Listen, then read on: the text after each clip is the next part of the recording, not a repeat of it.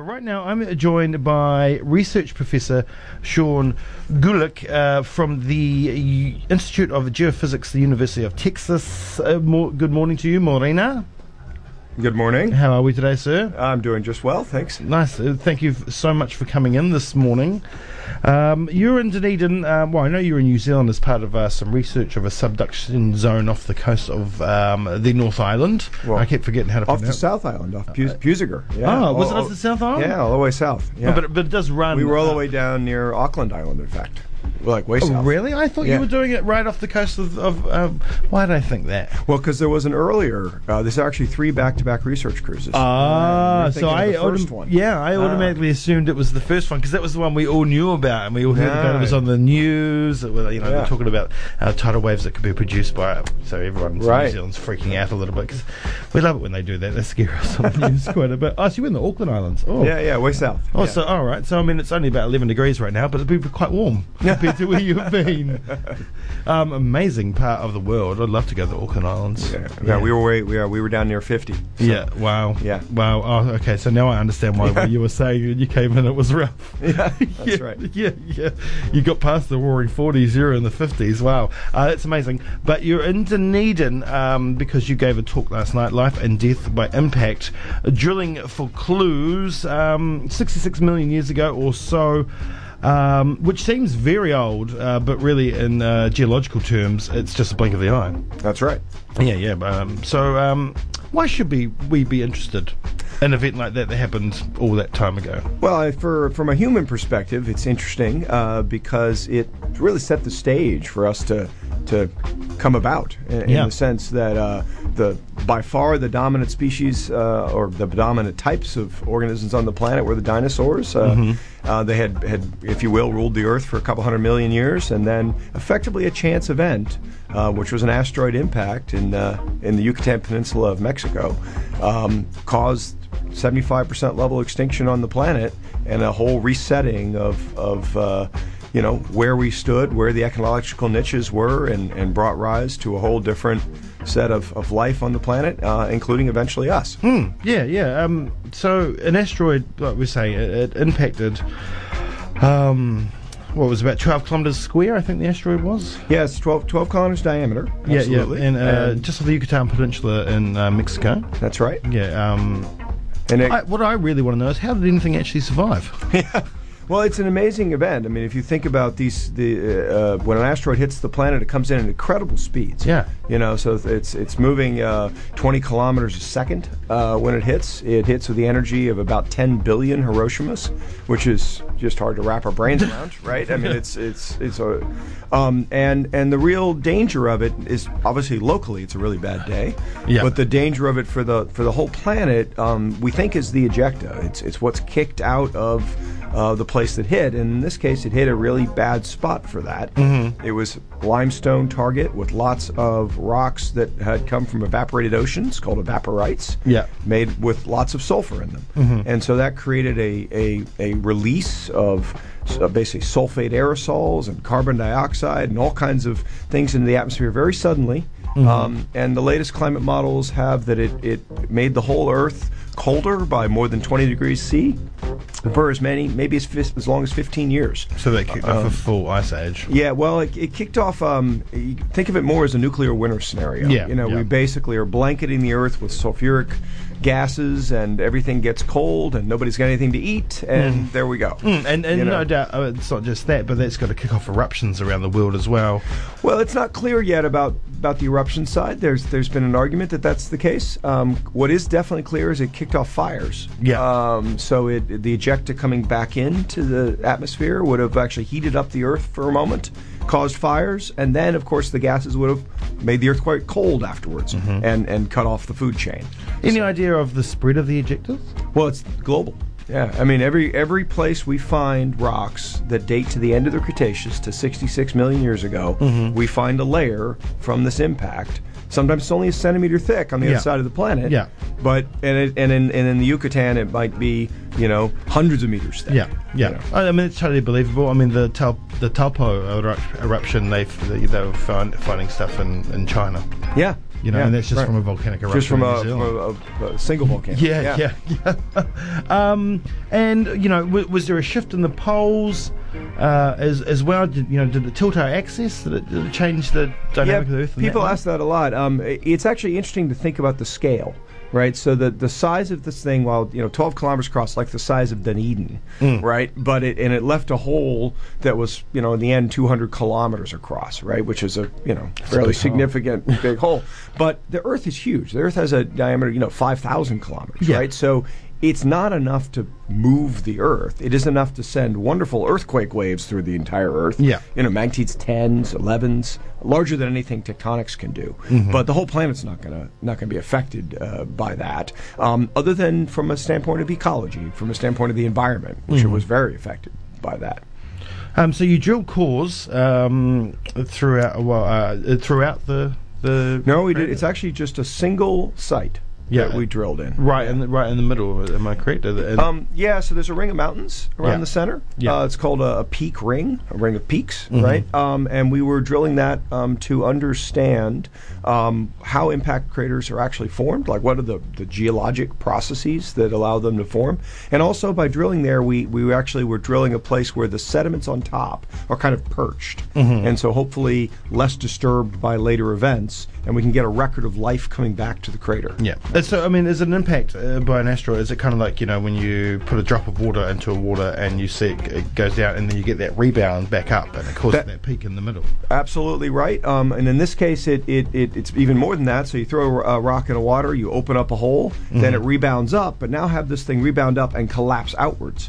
And that outwards collapse from a single peak into a whole ring of peaks is what we think happens in the biggest impacts. Wow. And so we drilled that ring of peaks to see if that's correct. And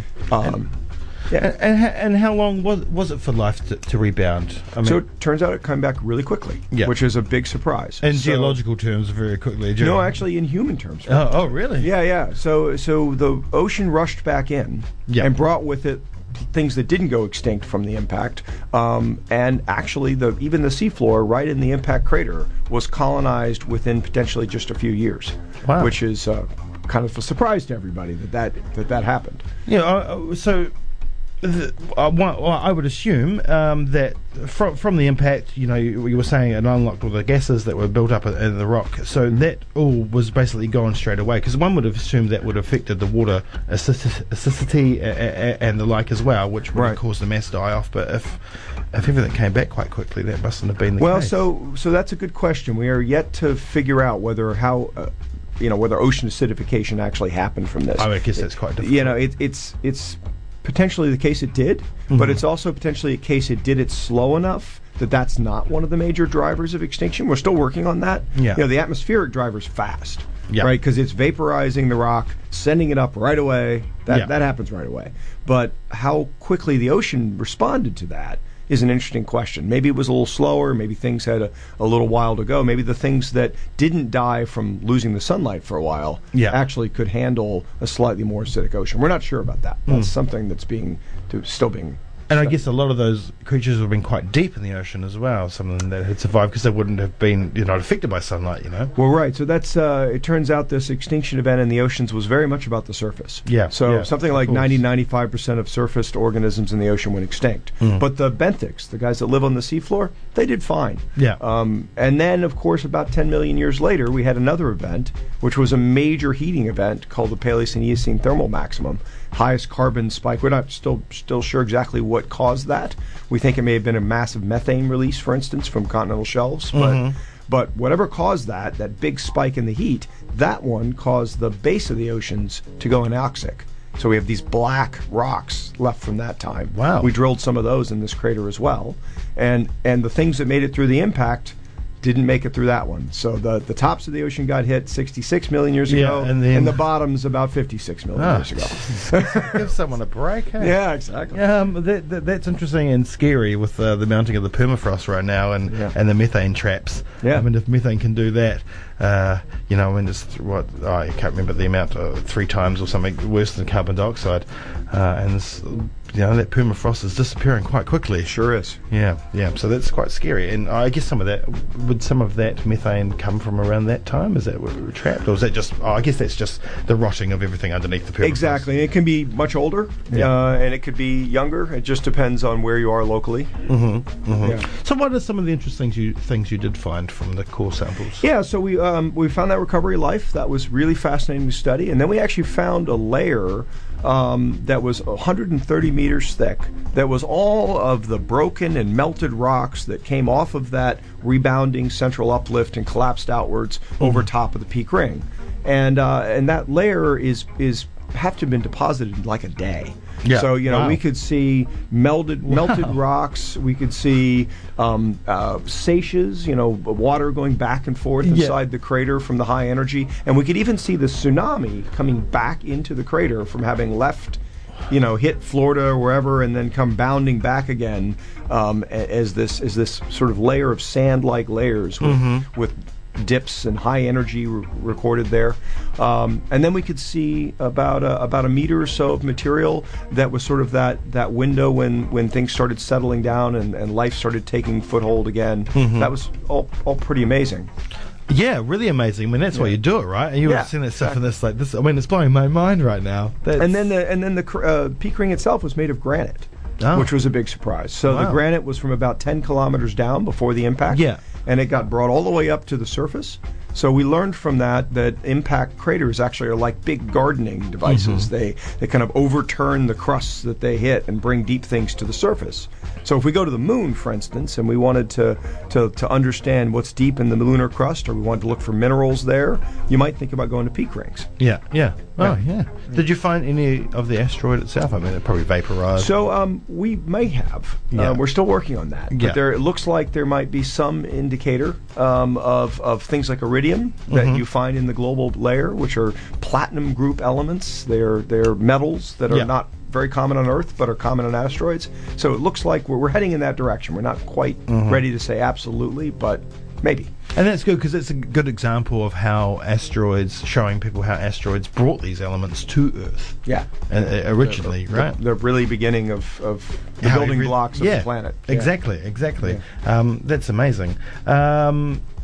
Now, is this the kind of thing that makes you? Is this why you dedicated your life to this kind of science? Is this what interested you at first when you started this kind of work? Yeah, discovery is interesting, right? I mean, we all love to try to figure things out, and this is such an amazing event to understand the details of the event, to be able to write a paper that says what happened in the first day of the Cenozoic. It's exciting, right? To learn about how life can take a hit and come back, and that's exciting. And understanding such a phenomenal event with these kind of pressures and these kind of energies, it's hard to wrap your brain around, and that makes it fun. Yeah, I know it's probably a pretty stupid layman question, but could we have survived that? So I don't know that we would have. This is such a catastrophic event. I mean, if we'd had a warning and it was modern day and people got into bomb shelters and so on, some might make it, but it would be really hard to deal with the fact you basically had no food for a decade and a half. If you got to the right place with the right stockpile, maybe you'd... There's some crazy preppers out there, man. Yeah. But do you prep? Are you a prepper? No, not in that way. Yeah, and when you say bomb shelter, I'm sure you're not meaning the London subway. No. You're talking about the seed bank in Norway or wherever it is, something like that. Exactly. Deep into the earth. Brilliant. Well, I mean, what an amazing subject, and really interesting. And thank you so much for coming in and talking about it this morning. It's been great. And you're here for a little bit longer, so enjoy the rest of your stay in New Zealand. Yeah, thank you. Yeah, I hope you've enjoyed it so far, even though you were down in the 50s. Yeah. That's an interesting experience in itself. It's an amazing country and amazing geology, and been wonderful hosting folks all across the country. Well, it is great. I mean, at the moment we're learning so much about New Zealand and Zealia. I mean, it's a pretty new continent. And, Zealandia. Zealandia. So it's fantastic. And now I'm a quiz master, you see. I write my own quizzes and host one at the pub, so I'm using some of these new facts to my benefit. No one knows them yet, so no one's getting those questions right. But once again, thank you so much for coming in this morning. Have a great day. My pleasure. Thanks for having me. All right, it is 1:45 of